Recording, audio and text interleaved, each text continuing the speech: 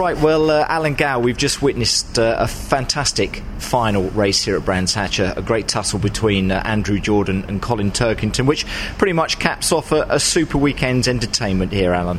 Absolutely. You know, we've got 32 class cars and drivers in the field this year, and you've seen with all the action we've had through the day how close it is, you know, and that's what happens when you have 32 cars, you know, on such a small, tight track.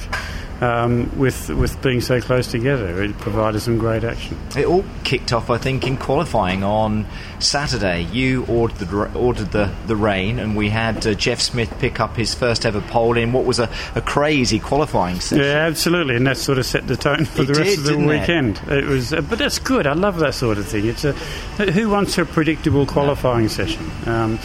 I don't have that sort of line to upstairs, but if I did, I'd order rain halfway through every qualifying. I'm sure that you would do, but then we had a repeat pretty much in race one today with Tom Ingram doing exactly what he did in 2016. Yeah, what is it about Tom in the first race at Brands Hatch?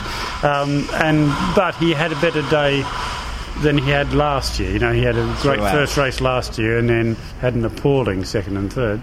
This year he's had a great day.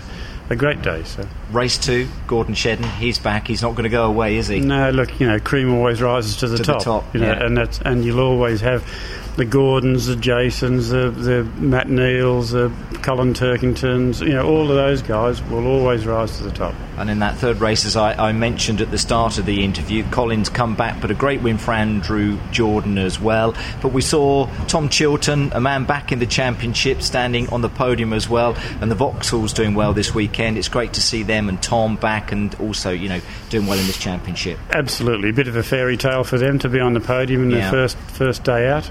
And they haven't done as much testing as all the other guys. They put their car together a lot later, and so that's a bit of a fairy tale debut for them too. So, I think a lot of people have walked away from here pretty happy with their lot.